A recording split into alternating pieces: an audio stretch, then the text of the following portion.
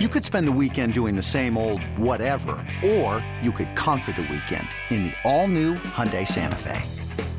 Visit HyundaiUSA.com for more details. Hyundai, there's joy in every journey. This episode is brought to you by Progressive Insurance. Whether you love true crime or comedy, celebrity interviews or news, you call the shots on what's in your podcast queue. And guess what? Now you can call them on your auto insurance too with the Name Your Price tool from Progressive. It works just the way it sounds. You tell Progressive how much you want to pay for car insurance, and they'll show you coverage options that fit your budget. Get your quote today at Progressive.com to join the over 28 million drivers who trust Progressive. Progressive Casualty Insurance Company and Affiliates. Price and coverage match limited by state law.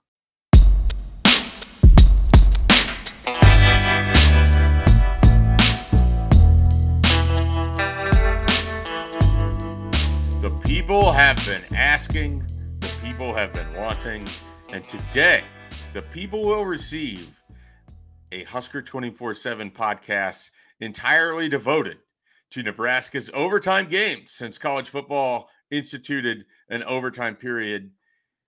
And who better to bring it to you than Brian Christopherson, the guest, the co-host, whatever we are in these things, and me, Mike Schaefer.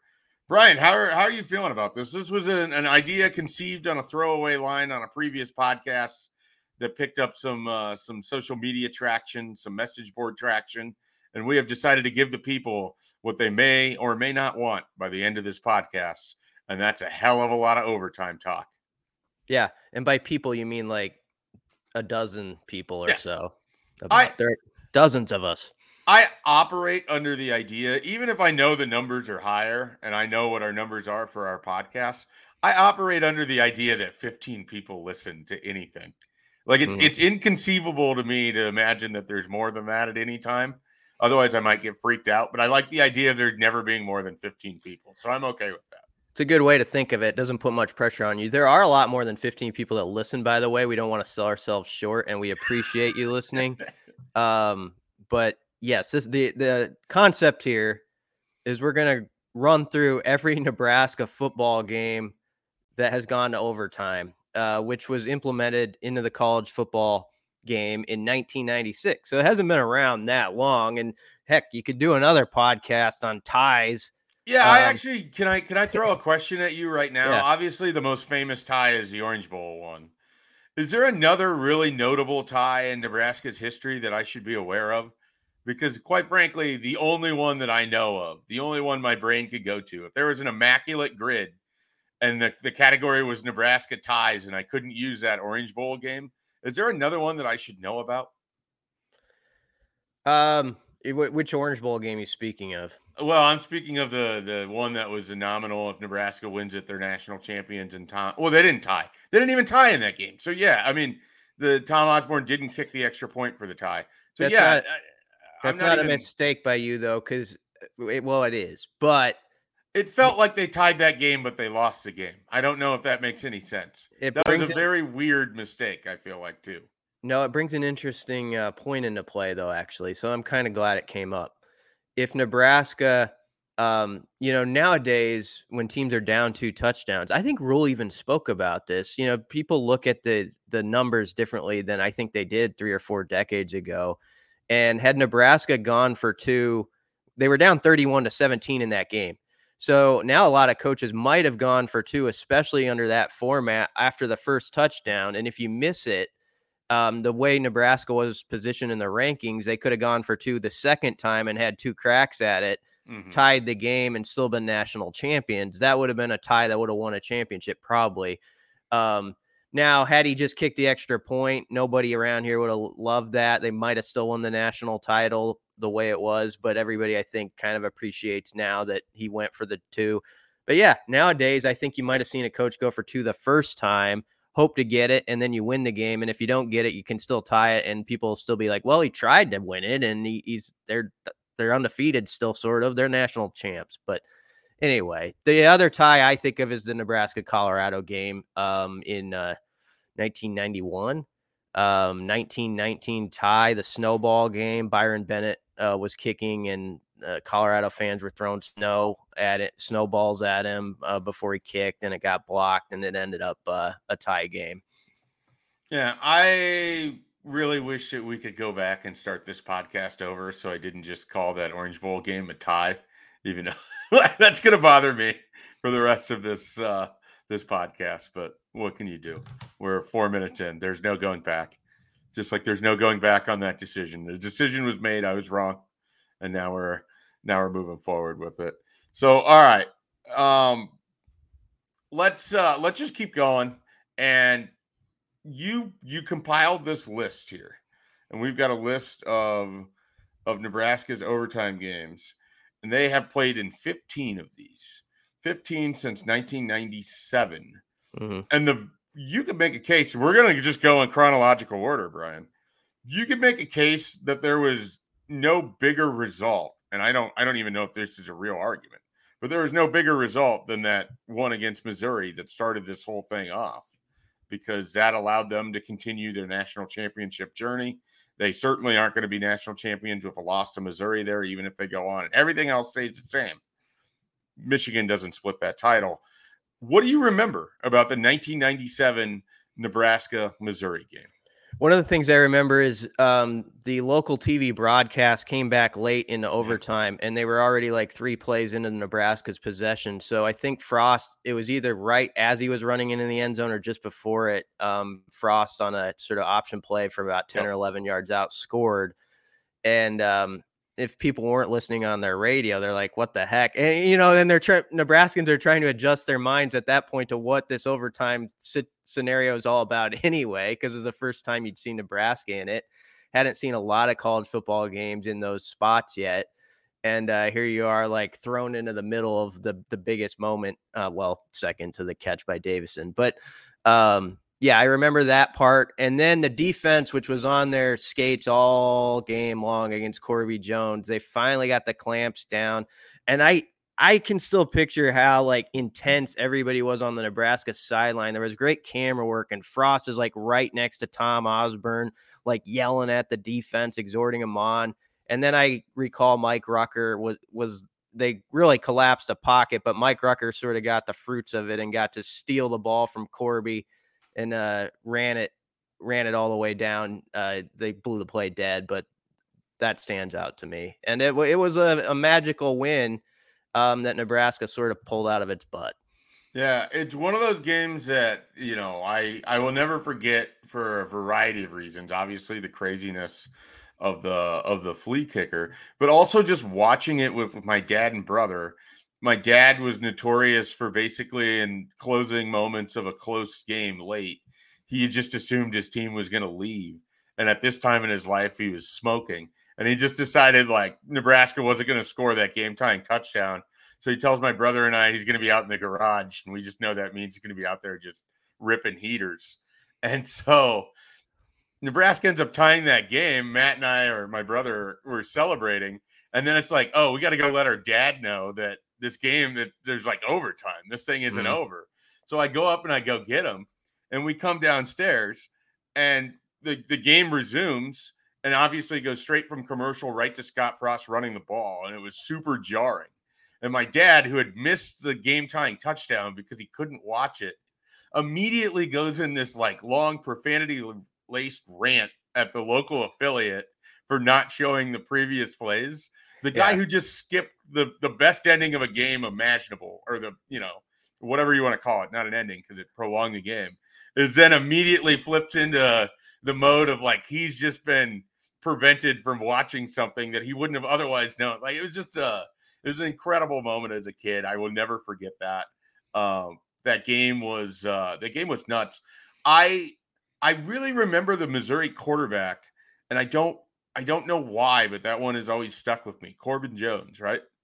Corby, yeah, he was good. I mean, the next year, Nebraska shut him down in Lincoln, though, the defense. It was a 20-13 game, and Monte Cristo came into that game. There was injuries, and he scored late. Nebraska had to come back, but the Black Shirts really kind of owned him the next year. But yeah, in 97, he just tormented the Huskers. And actually, Missouri had a chance to close that thing out. They were up 7 with the ball in regulation, and they had like a 3rd and 2 or 3. and Nebraska shut down an option to get the ball back with one more crack at it. Kenny Cheatham, who we recently did a throwback story on, who I think would have been a really gifted wide receiver in like a more modern offensive era of Husker football, more of a passing era, I should say. He made a huge catch that I think got the ball rolling for that drive before Davison had it. So he should not be forgotten because he was really big on that last series. Yeah, it's wild to think about. Like, that's one of those games that in a social media era, like the whole country is freaking out about that game. And this, obviously occurs well before any of that is even possible. But it's like one of those where you sort of, for as annoying as social media can be, the collective country watching and hanging on the call of a ball going off of, Wiggins' foot into Davison's hands, and everyone having to decide whether that's a catch or not a catch in the moment on Twitter. That would have been a wild, of all of these games, that would have been the most wild one. And a lot of them occurred in a social media era, but that would have really, really stood out. It would have been kick six before kick six, Alabama Auburn. That's a great poll, because that's one of those things. Like, I just remember being absolutely stunned in the moment of watching that thing happen. There's another game like that it doesn't have near the significance, but I think Boise State was undefeated and their kicker missed like a 27-yard field goal that would have allowed them to beat Utah State for the last game of the regular season or whatever. And it was just like one of those where you just get that like brain rush and your head is just buzzing because you cannot believe that this team just lost or whatever on a play. All right, so that was the first one. And then Frank Solich gets two, and I'll throw it back to you here to run through 1999 Nebraska, Colorado, like in one of the classics in the middle of a pretty crazy run of games against Colorado. Yeah, this game was nuts too, because Nebraska was killing them for 3 quarters, and then it was, they've had a few fourth quarter collapses. Some will say it's connected to the altitude or whatever. But in 97, they almost blew a lead, had to hang on and win by 3. This time, Colorado scores, I believe, 24 points, ties it at 27. Nebraska's just completely falling apart, but gets a turnover in the last few minutes of regulation on the Colorado 15-yard line. So it looks like, okay, they're going to save the day here. On the very next play, Nebraska runs an option play. Dan Alexander does not catch it. Maybe the pitch was bad. Anyway, Nebraska fumbled a lot that year, and they fumbled this time. It's what cost that team a national title, because they fumbled it away against Texas in one of the games, as people remember. But after that fumble, Colorado gets another big pass play and had a chip shot field goal, 33 yards, that just missed by inches, that would have won the game there. With second life in overtime, Nebraska's defense, this is where it gets kind of interesting. That this is a part that's forgotten. Colorado had 3rd and 1 on the 16 and got about a half a yard. Nebraska stuffed them. It was 4th and about a foot. Gary Barnett chose to kick the field goal. Interesting choice. I would have maybe gone for it. So Nebraska's like, thank you. They're only down 3. A constant that people will see in all these overtime games is Nebraska, even in the ones they lost, often did what they had to do on defense, where they were right in position where it's like, okay, you held them to 3 or none, just go win it now.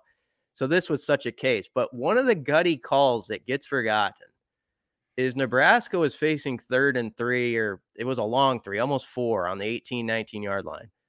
And they ran the fullback, Willie Miller, which that's a tough play to call. Like, that's ballsy. Like, we're going to give it, because if you know how that goes, if like Willie Miller just gets stuffed, it's like, it's one of those plays where maybe you have a good reason for calling it, and the fullback has been of great success here. But when the fullback goes for nothing, it looks like you didn't even run a play, like the fan base. There would have just been collective outrage about it. And Willie Miller, it was the right call. He just slides through for about 6 yards. And then Dan Alexander, this is a play I also remember. He runs over people to about the 1 yard line, and he's kind of got the ball in one hand. And it's like Nebraska fans that year were so paranoid they're going to fumble every time. So you're just like waiting because for it to pop out. Yeah, a lot. And so he hung on, though. Crouch sneaks it in on the next play, and Nebraska wins 33-30. there was a penalty that was an offsides on Colorado, so you had to wait like 5 seconds to make sure it's a touchdown, which kind of ruins the moment a little bit. When your team scores and then they're like, wait, does it count? But had Nebraska not pulled that one out, the conference title drought would have gone back even 2 years further, because that was Nebraska's last conference championship team. And then a year later in South Bend, Nebraska fans take over the stadium. It's a sea of red in South Bend, but Notre Dame hangs around with a Nebraska team that had national title aspirations, forced that into overtime. This is like one of those games, like I really just sort of remember it just feeling like a huge thing in the moment.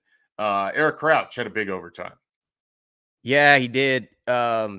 Nebraska pretty much outplayed Notre Dame most of the day, but you might remember this. They gave up 2 special teams touchdowns. So they gave up a kick return, a punt return. So it's tied at 21. Nebraska, Arnaz Battle was the Notre Dame QB, I believe. Nebraska holds them to a field goal. And we talked about this on the previous pod. Nebraska's drive was sort of not going anywhere. It was 3rd and 8 or 9. And Crouch hit Tracy Wistrom, I believe, right at the sticks. And if it were reviewable, it would have been interesting if they would have put it just short, but it wasn't back in those days. So it was a first down. And then Nebraska sort of had the momentum, and it was kind of a cool play call where they get it to the 6-yard line, and Crouch just fakes it to the, I believe, the fullback, and goes around the left end toward the pylon. And I remember he spun the football like he was right by like Notre Dame students or something, and he like kind of did this cool spin of the football like a top after he scored the touchdown. That was a sweet game though, because Notre Dame, of course, played on NBC, and it was like Nebraska playing on sort of a strange network for it. And it just felt like college football to the tilt, like an afternoon, beautiful day in South Bend. And even though Nebraska probably thought they could have played better, it was a game I think that Husker fans, when it was over, were almost glad that it ended that way. It's almost better to win a game like that than beat them 42-7, honestly, because it's like it was such a fantastic finish that it kind of sticks with you. It's crazy because the next year there's so much hype and build up for Notre Dame to come to Nebraska, and that game was just a snooze fest, comparatively. It's just a boring game. Like that's sort of what I remember of Nebraska and Notre Dame at home, but then it's the reverse when they're at South Bend. For those younger fans, and I'm guessing the older ones know this, but Nebraska and Notre Dame had a hell of a rivalry in the 1920s. Like, yes. You go back and you look, they played some really close, really important games, and that the rivalry got scuttled for reasons. But I would love to see those two teams play again, and maybe it'll happen someday as a conference game. Who knows? Yeah, they beat the Four Horsemen back in the day in the 20s. Yeah. No, I mean, it's one of the best parts of the Husker Century video, if people know that, and you can find that on YouTube, is really just Mike Babcock and other people walking through that Nebraska Notre Dame series and just how much it meant to kind of both places. All right, so Nebraska's 3-0. Frank Solich gone. Bill Callahan comes in. It's 2005. If I recall, if I have this correct in my brain, Nebraska's offense was really sort of struggling to score at this point. And there was a lot of jokes being made about how you can't get any touchdown signals in the end zone for your cell phone in Memorial Stadium and things of that nature. And yet, I believe it was Corey Ross, right, in this Nebraska-Iowa State overtime game. He had a touchdown, I believe. He did. And Kevin Cosgrove's defense at the beginning of that year was have to say, aren't you like contractually obligated to say much maligned defensive coordinator Kevin Cosgrove? Yeah, I forgot that was part of the trademark. Yeah.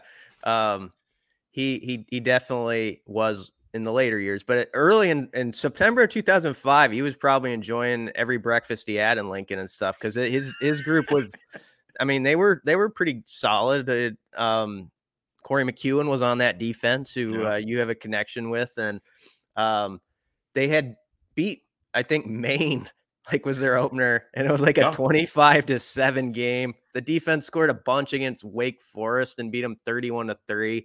And then the third game was that 7-6 game against Pittsburgh, which was just awful. And Musburger got popped for, I guess, opening up a beer open container.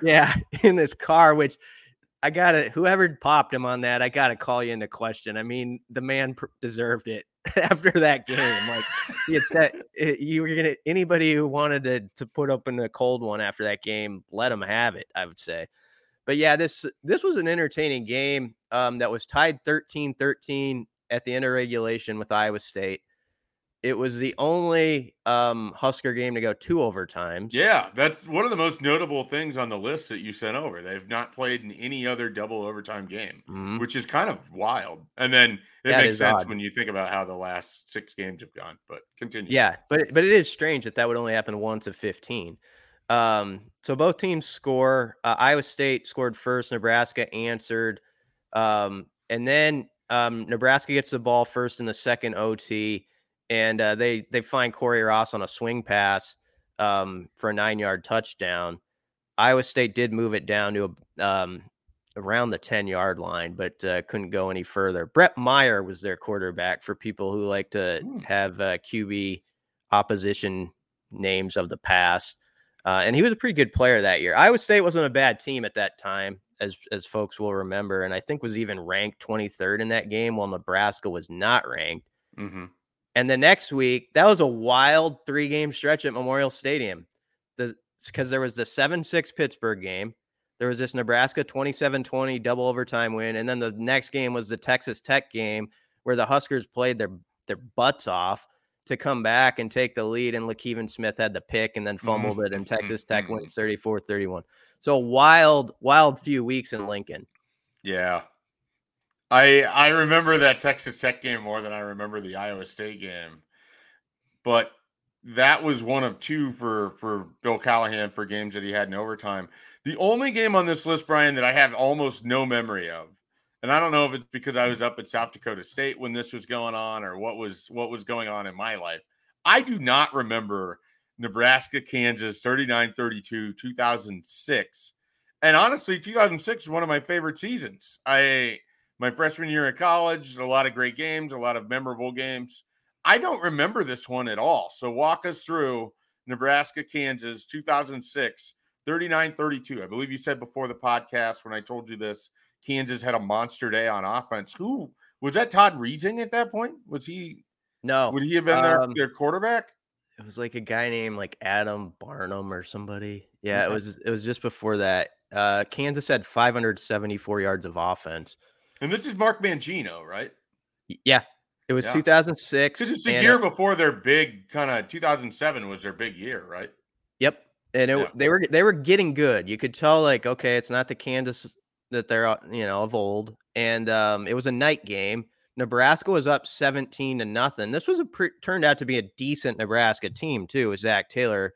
And Kansas kind of owned the second half and took the lead 25-24. This is the part people might remember. France Hardy got loose for like a 75-yard touchdown. France Hardy. That put the Huskers in front. But Butler Community College? I can't remember. Yeah. I don't remember that. He's one of the community college guys from that era. He was a fast dude, though. He that was like his calling card, was like he'd pop in for an occasional like 70-yard play or something. So Kansas came back down in the final 5 minutes and scores in the last minute. They put a touchdown up to tie it. And in OT, I had to look this one up myself because I kind of forgot it. There was a big pass to Nate Swift, very good Husker receiver of that era, buddies with Todd Peterson, friend of the pod, and that brought Nebraska the 1-yard line, and then Cody Glenn cashed it in, and Nebraska got the stop after Kansas got a first down at about the 10-yard line. Some of these names that have come up on this podcast are just people like, I haven't thought about Cody Glenn in a long time. Before he moved to linebacker, yes. Yeah. Out of Rusk, Texas, got to the NFL. Andre Jones was the cornerback on the coverage on the 4th down play for Nebraska. Guns blazing, Andre Jones with his custom sweatbands. I guess so, but yeah, this was one like you that kind of escaped my memory. I was at the game, but I don't know why. It just it was a pretty entertaining game. It's on YouTube. People can go look it up. It's kind of fun. Yeah, it's wild. Like I can remember stuff from every 14 of the 15 games. And some of them I can walk you through exactly how overtime went because I was covering it at that point. But this game, I just don't have any real recollection. I might go the Brian Christopherson and pull it up on YouTube and just watch the overtime period here later today, to get re-familiar with it. All right, we have now left the Callahan era. Nebraska's still undefeated. They're 5-0. But that's about to come to an end. On October 11th, 2008, Nebraska went down to Lubbock. A young Mike Schaefer hung back in Lincoln, Nebraska, where, at the stroke of midnight, he would be turning 21. And that was the most important thing. But on October 11th, Nebraska was going to play Texas Tech. That was a good game. And I, for the life of me, will never, ever understand why Bo Pelini did not go for 2 and just end that when he had the opportunity to, because they had no business winning that game and they could have stole it. And I feel very strongly, if you have a chance to end the game going for 2, you go for 2, especially when you're on the road. He did not do it, and Nebraska lost. Joe Gantz had a hell of a game, but it all was for naught on that final throw. He had the interception. Yeah. You know what? I did not go research this one before, so I'm going off the top of my head in remembering it. But that's the first thing that comes to my mind too, is I remember Nebraska scored late in the 4th quarter. It was 31-30 at the point, and it felt like they just had Texas Tech reeling. Like Gans was really rolling, and it's like run that play and try to win that thing. Mm-hmm. If I remember right too, Texas Tech this was a funny year where I believe were having some real kicker issues. And like the late Mike Leach, I think even had tryouts like on campus like that week to be their kicker. Now, I don't know. Did they go to a local restaurant and find a server? Yeah. Like, I guess that does happen more often than not. Now that I think about it, we've seen that happen before. But Leach, that was a really good Texas Tech team, like top 10, I believe. That was the 3-way tie in the Big 12 South, right? And Texas Tech ended up sort of getting left out, even though they beat Texas. Yeah. They were ranked 7th. Yep. So they were good. And that was a week after the first Pelini loss that occurred, where Nebraska got smoked by a very good Missouri team in Lincoln in prime time. Oh, yeah. Jeremy Macklin. Oh, that game was bad. It started 7-7, and then I think Missouri scored the next 30 points. Yeah, I remember a guy, I won't say his name. Jeremy Macklin went ham in that game. He did. There was a black shirt. I was at the newspaper at the time, and we had some little show, and we were talking to a black shirt before the game, and he was pretty fired up about what Pelini's game plan was going to be and how they were going to knock him around a bit. And like Jeremy Macklin takes like the 2nd or 3rd play, like for 55 yards or something. But is that the game that Chase Daniel alleged that Sue hawked a loogie in his face after tackling him? Might have been. I'm not sure. It's the same game. That did happen. But that was all the week before. I don't know if that was the booger picking game too. Like, didn't Chase pick a booger that got caught on TV? He did, but those were both in Lincoln. I don't know in what order it went, but I think the booger came in 2006, and then I think the loogie was 2008. I'm sorry to Chase Daniel if that accusation's wrong, but I'm pretty sure he was accused of that. Eating a booger? No, it was on YouTube. Okay, definitely. All right, good. Anyway, Texas Tech. I believe Leach was scrambling enough that they went for a 4th down in their own territory, like in the 4th quarter, because he didn't want to give the ball back. Yep. And they kind of threw it up for grabs and got like a 40-yard play out of it or something like that. Anyway, another example, Schaefer, where Nebraska in overtime sort of gets what it needs to get done in this game. Texas Tech does score a touchdown but their kicker sucks. And so whether he was the guy they just tried out or not, I don't remember, but he missed it. And so Nebraska's only down 6, and things are really looking good. And then I feel like there was an opportunity on the first down play for a possible touchdown where there wasn't a connection. And then I think it was the next play where Gans kind of rolled to his right, was under a little bit of heat, kind of threw a pressure pass, and it got picked by a linebacker or something. And that was it. I want to say it was like along the sidelines. It just got intercepted. Yeah, he was rolling to his right. I don't remember who he was throwing to, but yeah, it was one of those losses where it felt like Nebraska had a chance to end that thing by going for 2 in regulation. They should have, and they don't end up winning. 2 years later, 2010, wild season, tons of memorable games, some just great Nebraska performances, but tucked somewhere in the 2010 season is this game against Iowa State where I'm fairly certain Cody Green started. Because Taylor Martinez was unavailable. And Nebraska sort of half-assed their way through this game, only to have Eric Hagg make the biggest play of the season at that point and protect their chances of winning the Big 12 North with the interception on a fake extra point attempt from Paul Rhodes in Iowa State. Yep, it was the year after Iowa State beat Nebraska 9-7 in Lincoln with the 8th turnovers. And you're right, Cody Green was the starter. This was after Team Magic had been the story of the year, but then he hurt his ankle in that win over Missouri. So Nebraska's in a pretty good spot going into this game, ranked in the top 10, even has an outside shot in some eyes at the national championship if they run the table. They'd have to have a few things go their way, but they were dinged up in this game, and they ran Rex Burkhead out of the Wildcat a lot, and that was their best play. Cody made a couple clutch throws, but it was clear the offense just wasn't the same as good a guy as Cody was.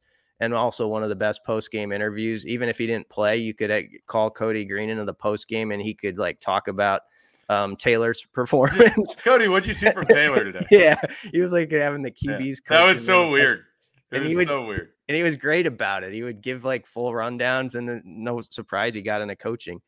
But anyway, Burkhead was the man who saved the day. And in overtime, he was kind of hurting too. And if you go back and watch it, he scores on a 20-some yard run where he's kind of laboring the whole way to the end zone, but he just keeps trucking along until he was there. Nebraska can't get the stop, though, on defense, gives up a 10-yard touchdown pass. And then as you said, Paul Rhodes fakes the extra point. The play was open for a second. I don't know if the guy had put it more on a line and not hung up the pass in the wind, if it might have worked. But Eric Hagg, he took a half a second to realize what was going on, and then he jumped on it, and he sort of intercepted it. Actually, if the truth is, they didn't count it as an interception, I believe, in the official stats. If you look, it kind of hit the ground, so that's a little fun fact. It wasn't technically a pick. I remember having to change my game story because everybody thought it was an interception, but I didn't know that until now. I don't believe officially. 14 years later. 12 years later. It was just a pass defended, I believe. And I'm pretty sure that's correct. Wow. Some of this is off my memory, so if I miss a thing or two, I'm a little bit. That's all right. We're 32 minutes in, and we just hit the halfway point. So that's okay. That's just fine. Nebraska in 2013 goes on the road to your favorite place in the Big Ten. They go up there to State College, and it is a afternoon November game, and the winds are swirling. There's a little bit of snow because it's November. And all I remember is that I think Kenny Bell had a big play, and Patrick Smith kicked a game-winning field goal, and he was perfect that year.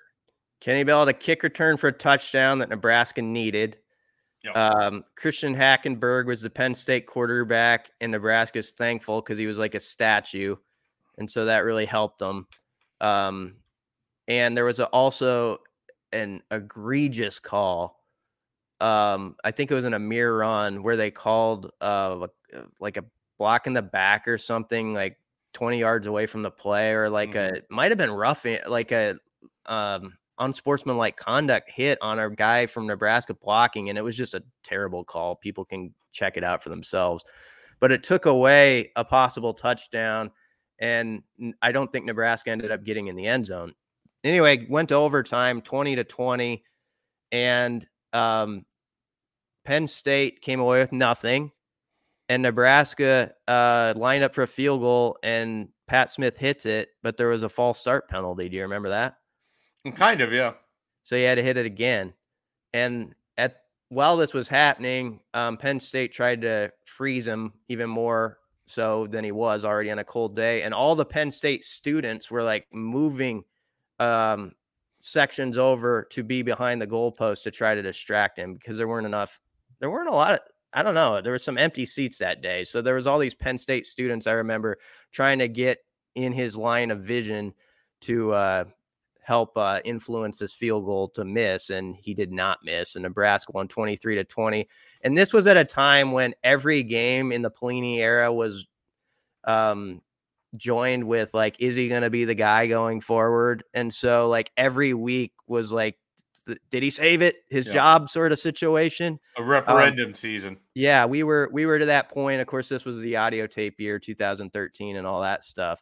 So I do remember like there was like a sigh of relief, like in the post game from like players and coaches, because they were dinged up, and it felt like a game that they really had to gut out to win. And it was actually a heck of a win when you consider some of the injuries they had and sort of the situation around the program. So one of those where you don't get a lot of credit for it, but those guys had to feel pretty satisfied they came away with that one.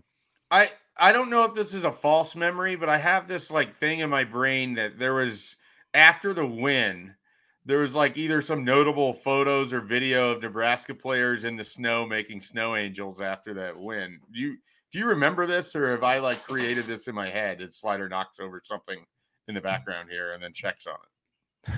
I don't remember that, but that's possible because it did. I think the snow started to come down near the end. Yeah, it was definitely an overtime snow. This was what I remember about that year is this team had a knack for pulling out these games. Really, I mean they did really for 2012, 2013, and then the magic kind of ran out in 2014. Yeah, I mean, this was the Hail Mary year against Northwestern. This was the year they had the big drive at the big house where Amir leaps into the end zone. And the game they let get away where they played really well was the week before this Penn State game against Michigan State in Lincoln. Yeah. That was a really good Michigan State team, but Nebraska was right there. And like Connor Cook was the quarterback, and he couldn't miss on third down. He had a huge conversion on third down, like a 26-yard down the middle pass for a touchdown that just ripped everybody's hearts out in the stadium. Yep. And Terrell Newby fumbled like a very early pitch. Like he just, I don't know, the argument was that he like lost the ball in the sun somehow. Mm-hmm. And I just remember those are the standouts from a Michigan State game that did not go into overtime. Last Pelini era overtime game was the last game that Bo Pelini ever coached as a head coach at the FBS level. 37, Nebraska 37, Iowa 34. And as Michael Brunts loves to say, why in the hell would you punt to DeMornay Pearson-L? Yeah. Kirk Ferentz, for as smart as Iowa is and how they have their script and how they're going to do things, who in the hell thought it was a good idea to punt to that man that day? Yeah, not good. He returned one for a touchdown, another one almost for a touchdown that set up one. And this was the game that Iowa led 24-7 when a native son, was it Drew Ott from Iowa, ran back. Nebraska punted the ball off its own guy. Punt the ball off your own ass game. Yeah, that happened. So it's 24-7 Iowa. Nebraska's offense just looked terrible for like 2.5 quarters, and they had injuries up front, and it just looked like a loss. And then suddenly, Pearson-L kind of got him going, and Tommy and Kenny Bell hit on a few plays. And then in overtime, Iowa gets the ball first. And first off, before overtime, Brandon Riley made a huge catch when Nebraska was down 3, like 50 yards down the sideline to get it inside the 10. And it looked like Nebraska might win it in regulation. but they had to settle for a 20-yard field goal to go to overtime.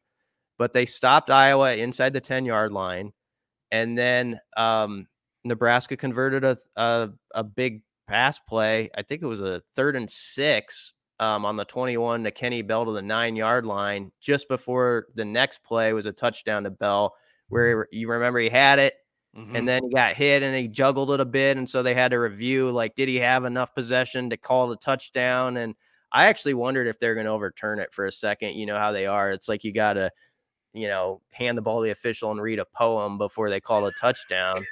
But they decided it was a score, and that was the end of the Pelini era. We didn't know that day. We thought maybe he saved his job again. But Saturday morning, we'd find out he did not. Yeah.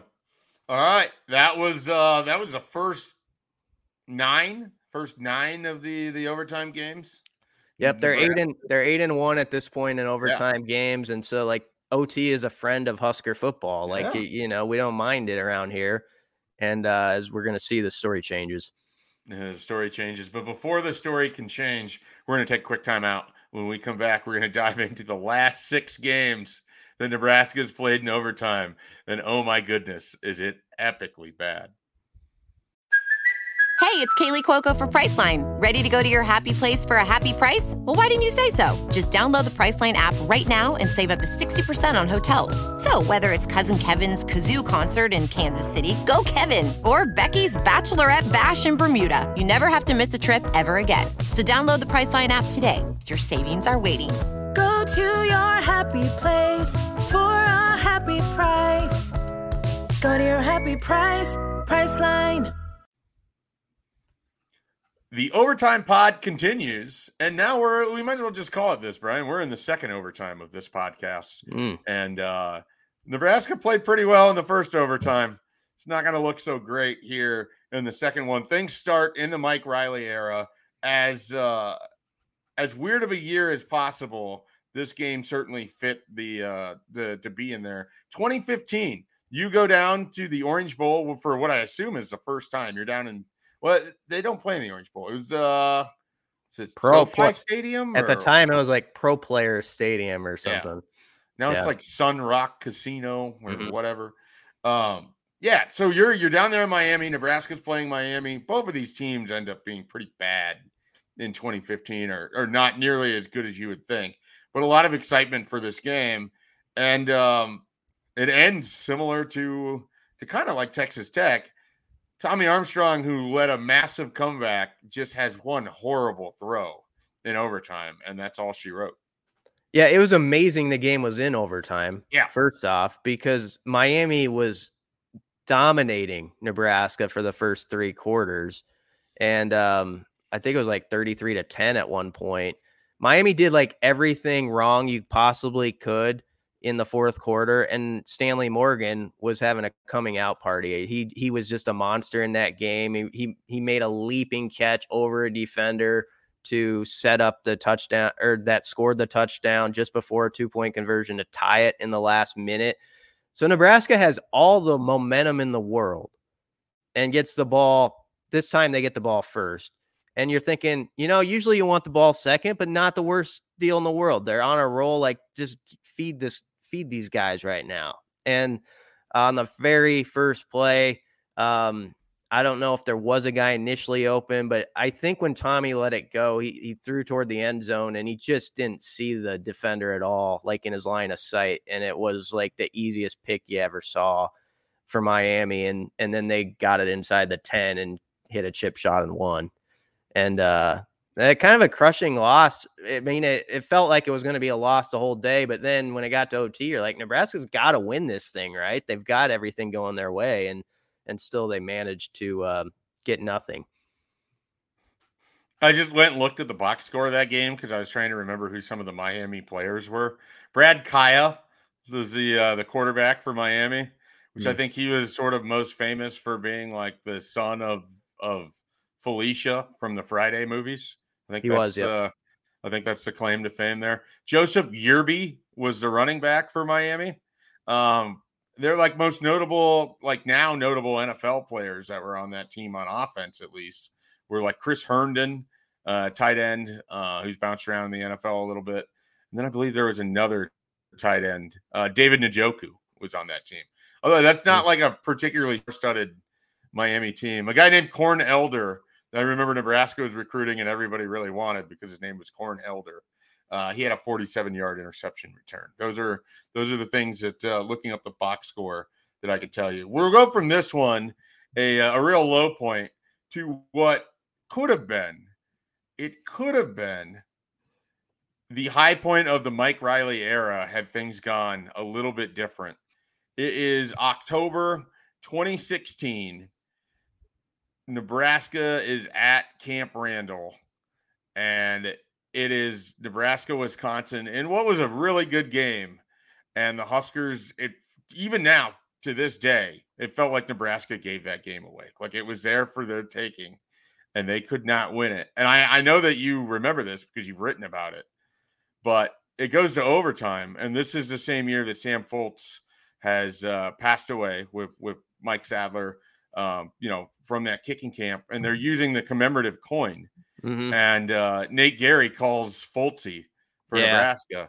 And it just felt like everything was going to go Nebraska's way as that happened, including, this is the second time we've said this, a missed extra point in overtime for the first team that scores. Yep. Yeah, I actually, as you were calling that, I remember I did get chills. I was down on the sideline at that point when it went to OT, and so they had it on the microphone so everyone in the stadium could hear. And when Gary called Foltzy, like there's that split second where it's like, come on, like you want it, just not rooting for the outcome of the game at this coin toss. It's like, come on. And then it was Foltz, and it was awesome. And you're like, all right, this story is set up, they're going to win this thing. But and then Nebraska's Nebraska. Well, Wisconsin scored, but as you pointed out, they missed the PAT. And so that's interesting in itself. Like 2 of these 15 games, the other teams missed a PAT, which you hardly ever see, that have given opened the door wide. They only got 2 yards on the first 2 plays. And so it's 3rd and 8. And this I had forgotten about a little bit, but remember Westerkamp, they went to him inside the 10-yard line. Yeah, is this where TJ Watt just clotheslines him and it's not pass interference? I'm not as strong as some Husker fans in saying it was a definite, like there was definitely contact. And I know Todd Blackledge, who was announcing the game, thought it was interference. So, I mean, that's a neutral guy saying he thought it was PI or whatever. And they didn't call it. So had that been called, might have been a different story because it, puts you on the 10-yard line. You're in business. 4th and 8, they went to Stanley, and the ball was I think a hair late. Like if it had been a little higher and just a little bit more on time, he maybe wins that jump ball. And it's like one of those plays you never forget that Nebraska had. But it falls incomplete and they lose. And then the next week they lost 62-3 to Ohio State. It was the last bowl team Nebraska's had, 2016. So they were 7-0 and they were top 10 in the country at that point. And I think they benefited that year. Nothing against those guys, but the schedule is favorable and they took advantage of it early on. They found ways to win. They beat Oregon in a memorable game in Lincoln early in the year. But this was the game that kind of took the fairy tale out of the possible fairy tale. There wasn't going to be one for that season. And up until then, you thought maybe, I don't know. They were an interesting team though. Yeah, that was one of those tough to stomach losses. All right, so this is Mike Riley now 0-2, and his team is yet to score in overtime. And you could be sensing a trend here. Nebraska gets Northwestern in 2017 in a must-win situation, coming off of a pretty impressive comeback in West Lafayette the weekend before to kind of stun Purdue there late. Nebraska's in a game against Northwestern, and this never should have went to overtime, but they couldn't get off the field on 3rd down. Jeremiah Stovall was sort of tasked into covering, I think his name was Flynn for Northwestern, the slot wide receiver. And there's a critical 3rd and 17, and they just drop it in right over him. And that allows Northwestern to ultimately tie up that game. But what I remember more than anything, Brian, is Nebraska got super conservative late. Like they didn't attempt to give Drew Brown an opportunity to try to win that game with a kick. I think it would have been Drew Brown. And then they didn't go for it late. They end up punting the ball and almost giving away the game at the end of regulation before it goes into overtime. And I don't know why, but I remember they had this like halfback screen play call that just got absolutely blown up, and they lost like 8 yards right away on the first play. And you're like, all right, well, this is that. They're not coming back from it. And that basically, to me, cemented that Mike Riley was going to be gone. Yeah, it kind of already felt like that. Ever since the Northern Illinois game that year where they lost, and I, of course, tried to do damage control like in the post game. It felt like everybody was kind of a lame duck. But it was a game where Nebraska led 24-17 going in the fourth quarter. Northwestern tied it, and you set up the OT pretty well. I think Nebraska got themselves into like a 3rd and 20. And then it was 4th and 12. And so that, again, it was another OT drive, as is the theme of these last ones we'll go through, where Nebraska doesn't get one first down. They don't get, in the last 6 overtimes Nebraska has played, they have not gotten a first down. And I believe they have 10 yards of offense and have thrown 3 interceptions. So it's rough. It's rough. It's rough. So, yeah, they lose that one. A year later, new coach, different setting in Evanston. 0-5 Nebraska has played really well out there. But they can't get off the field. They can't get the stops. They can't force Northwestern. They can't turn them away. And unfortunately, this one ends up in overtime as well. I'll throw it to you here, Brian, and you can take us through the futility that was Nebraska's overtime appearance there. Well, the fourth quarter in this one's probably the one that hurts almost as much as the OT for Husker fans, because Nebraska led 31-21 after a field goal with like 5:50 left in the game against, a Northwestern team that's not exactly known for scoring in a hurry. They get a field goal to make it 31-24. Nebraska punts it down to the 1 yard line. So Northwestern has to go 99 yards in a couple minutes to tie it. And of course they do. And there was multiple chances for Nebraska to get off the field.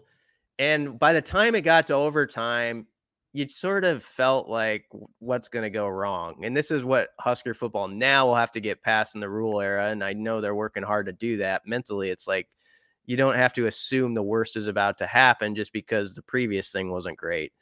But in this case, something bad did happen again, because Nebraska actually positioned themselves pretty well at the start of this OT drive. They got it to 3rd and 1. Yep. On the 16, and then there was a false start. So it made it 3rd and 6, and you're like, okay, they're screwed. They get 5 yards to Spielman, so it's 4th and 1. You're like, all right, they're back in it. And Frost, I think, fair enough, goes for it. I don't mind that. They're out of the gun, though. And remember, the snap was low to Adrian. Yep. So he has to go back like it's a junior high game and pick it up on like the 30-yard line, and is just kind of scrambling around. And it wasn't his fault. He just flings it up toward the end zone. Got to make a play, and it gets picked off. So count that toward the interception category of Husker overtime games. And then Northwestern kicks the field goal and wins it. So, and Frost was beyond dejected in that post game, because it was just like they were finding every way to lose in that 0-6 start. They would win the next week against Minnesota and dominate them, and they kind of had a nice end of that season, which was actually like kind of the high point of the Frost era. But this was a kind of a clue of what was to come as far as like near misses and finding a way to snag defeat even when victory should be there. So then a year later, 2019 in September, we went through this one for the most part when we were discussing that Colorado game and how weird all of the games have been with Nebraska. But Nebraska blows a double-digit lead. They scored, like, They scored, I think, 3 touchdowns in that game that were like over 70 yards, or it felt like that. It felt like every touchdown they scored was like this big J.D. Spielman play or Maurice Washington or Adrian or whatever. And so you end up in overtime. Colorado kicks a field goal. No, is Nebraska? I forget. How did it go? Is Nebraska on offense first, or do they force the field goal first? They forced the field goal first. So once again, Nebraska's in business here. It's disappointing that they blew a 17-0 lead and then again in the fourth quarter have trickled this game down their leg. But hey, you got the ball 25 yards from victory. Go do it. And Nebraska ran the ball twice to start and gained 1 yard. So it was 3rd and 9, and then Martinez gets sacked for a 7-yard loss. Now, here was the debate. They were in a kind of no-win situation. It was like 4th and 16 now. And Isaac Armstrong was like their best option to kick it. Hadn't kicked a lot, in his career. Had, I guess, a bigger leg for who they had on the roster then. And so he tried a 48-yarder that went far right. Some people thought, maybe you just go for it on 4th and 16. But I understand, they're not good odds there either. So they just worked themselves into a corner there. And it was yet another drive where just nothing positive. A lot of these OT drives, I know it is hard to move the ball in those situations because the defense is so amped up and there's so much on the line. But you'll notice if you go back, even some of the good drives Nebraska had in OT of yesteryear, there were tough first down, second down starts to those possessions. So in the future, it'd be nice for Nebraska if they can, get that like 6-yard play on first down or something like that. Just make it easier on themselves. Yeah. Just one time. Just do it once. See what it's like. See if you like it, then maybe try to replicate it. Last game, and it's the freshest in everyone's mind. And what does it feature, Brian? It features another blown lead. So all 3 of the Scott Frost overtime games, Nebraska led by double digits in the second half, only to not be leading by double digits by the time the fourth quarter gun sounds. It featured, prior to overtime, the worst punt coverage and punt decision imaginable. Punting away from where your coverage unit is and allowing for an easy touchdown there. There's a lot that happened to get to overtime. And then I can't remember specifically, and I know that you will, and I know you and I covered this game together. There was a play like early in overtime where it felt like Adrian, if he throws the ball a little bit better or if someone doesn't slip, there's a potential for a touchdown. Did like Omar Manning slip or something? Do you remember what I'm talking about? Yeah, I do. I believe it was the first down play. I just looked at it quick again. There was thought by some, and I was in this camp right after the game, that he had a guy streaking open for a second if he finds him right, just good timing, and it would have been a touchdown. Now, a Michigan State guy on the back end was shadowing enough where you could probably make an argument in like the film room the next day, it would have been a risky throw. But I do think there was an opportunity on the first down. That this was a drive.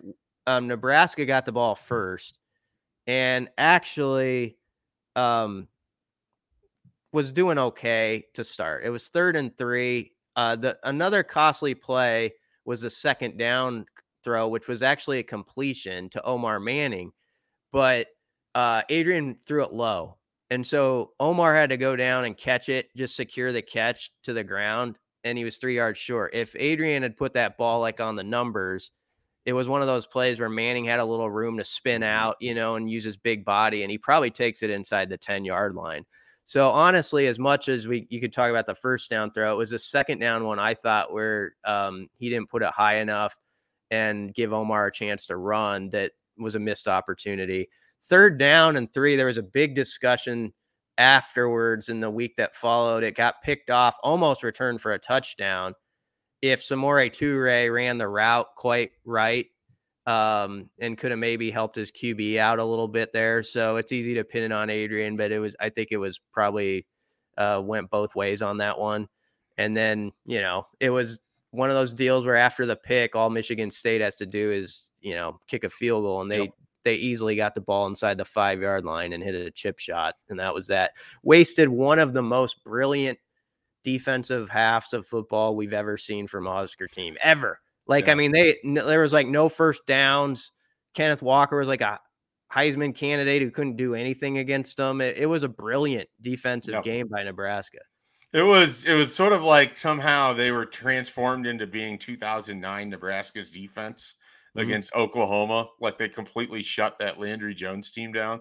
Like that's sort of what it felt like in the second half against Michigan State, and then came away with nothing. So I think you said this earlier. I want to clarify. Is it 4 interceptions Nebraska's thrown in overtime games? You had 2021 Michigan State, 2018 Northwestern, 2015 Miami, and the Joe Gans 2008 Texas Tech. So 4 interceptions ended possessions for Nebraska in overtime games. Yep, that's correct. And 3 of the last 6 have ended that way. Yeah. And as I said, I don't know if this was my quick math. I think they have 10 yards of offense total the last 6, and no first downs, no points. It's amazing that they have no points given that you start at the 25 and that they were the first team for several of those. So it's like you're expected to get at least 3 points on the board, and to not do that across 6 games is just unfathomable. Yep. And, some of these, does it flip the whole story on something? I kind of doubt it. But it did for a certain team. Michigan State in 21 had a knack for winning tough games, but I mean, this was a game I think that kind of catapulted them to that sort of year, and Mel Tucker to that extension and all that stuff. So we'll see if baby. We'll see if that ends up being good or not, I guess. But it was Nebraska in some of these cases not only dinged their own season, but they really elevated some others along the way to a much better result than they would have had, and they let them off the hook. So yeah, these OT games it's a pretty interesting history. It's a lot of information that I garbled together there about when you go through it fast, but 8-7 overall still. So they're on the winning ledger. But you do remember the losses, I think, more, and especially because they're easier right now because they're fresh. I do remember the one going back quick to the Texas Tech one that Pelini lost. It was a very cramped post-game setting. And I remember he was just like slinked against the wall, like waiting to do his post-game radio show. And it was like he was hurt. I mean, it was just, you see how much it just takes out of competitors when you like lose these games where you're so close and you can feel it, and it would have been a breakthrough, and you could just see the pain like all over him after that game. Similar to when Virginia Tech had the big play that beat him. He had a similar reaction. So sometimes those behind the scenes things, when you see how it impacts the guys when they're like, man, it was right there in your grasp, and it just hurts so much. But that's the history as we can remember it. Yeah, well, that was great stuff. I love this. This came, like I said, a kernel of an idea that's now an hour plus podcast of just Nebraska's overtime history. Great stuff, Brian. Thanks for assembling this. Do you have any closing thoughts? Anything you want to throw out there for those that are somehow still with us? Yeah, I don't know if people are still with us, but I don't know if you want to spin it forward and hope for positivity and look at the Kool-Aid jug as half full. We have a story on our site even now is ruled, like talking to the Texas high school coaches down there about the fourth quarter is a game into itself. And that's the way we're going to recognize it around here. And you have to have that identity that in, closing time, you're comfortable. Like your blood pressure isn't racing beyond control. You feel like you can function in those situations. And so they're trying really hard right now to build that within this team that has struggled in those spots and those clutch moments. And proof will be with the results, but it's certainly something that, if you look at how it goes, like each staff had like Osborne was 1-0, Solich was 2-0, Callahan was 2-0, Pelini was 3-1. So there were some coaches who their teams had knacks for it, and then the last two coaches have been 0-3 each. Yeah. Well, we'll this topic, I'm sure, if Nebraska plays in an overtime game here in 2023. If you're looking for other great topics and other great content, be sure to check out Husker247.com. Plenty of coverage of everything. We have media days coming up next week. We still have plenty of recruiting stuff. There's going to be visitors on campus, coming up next week as well. So there's all sorts of things that you can find at Husker 24/7. And be sure to like and subscribe to the Husker 24/7 podcast wherever you get your podcast content. We will be back for Brian Christopherson, I should say. I'm Mike Schaefer. We will be back next week with more Husker 24/7 content, and we'll catch you all then.